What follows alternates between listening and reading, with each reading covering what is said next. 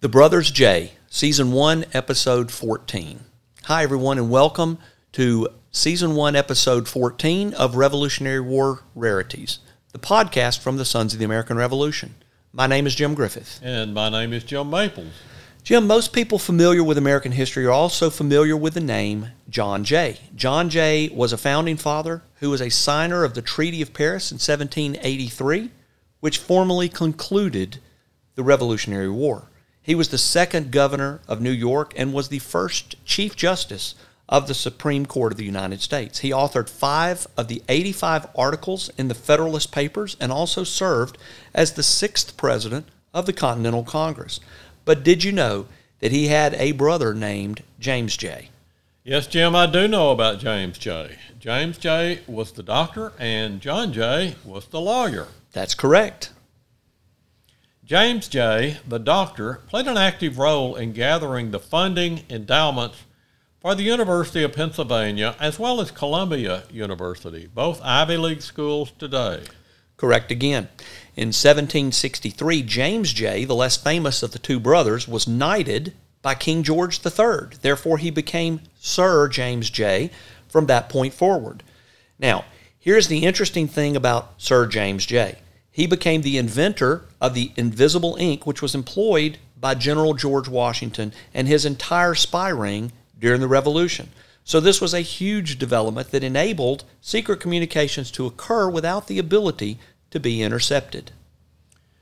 James Jay's approach to invisible ink was a little bit different from other invisible inks of the day.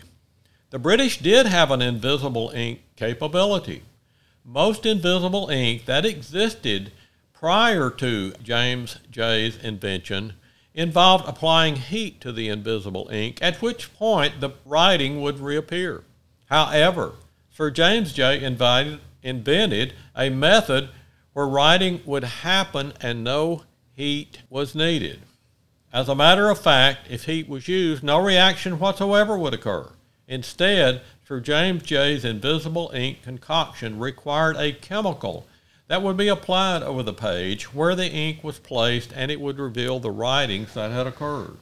There was always a limited supply of Sir James Jay's concoction for invisible ink, as he never disclosed the actual recipe. In several cases, it was necessary for letters sent between certain individuals to be given to one of the Jay brothers before any secret messages could be revealed. Okay, Jim Maples, are you ready for trivia time? Yes, sir. Let's go. All right, question number 1. Do you know what General George Washington called this invisible ink concoction created by Sir James Jay?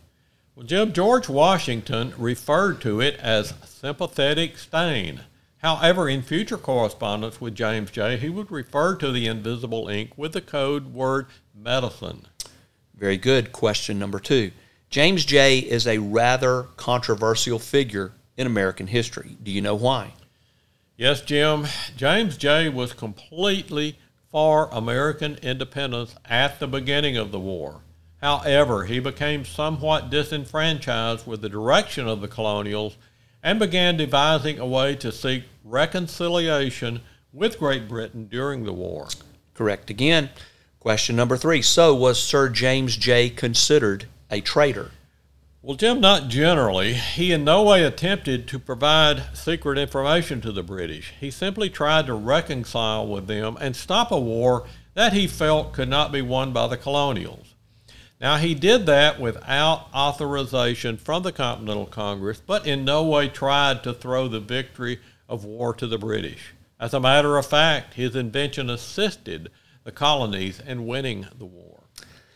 Correct. Question number 4. Were James Jay and John Jay close? James Jay was the oldest between he and John Jay. They had been close in previous years, but upon the discovery of James Jay's attempt to reconcile with the British, John Jay became extremely angry and had very, very little to do with his brother for the rest of their lives.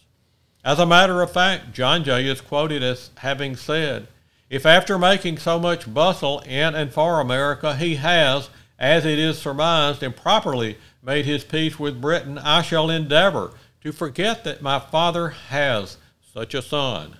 After the Revolution, the brothers had little contact with one another. And so it goes. F. Scott Fitzgerald was once quoted as saying, "Family quarrels are bitter things. They don't go according to any rules.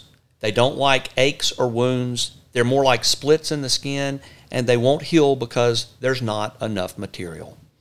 And that is what ultimately happened to John and James Jay.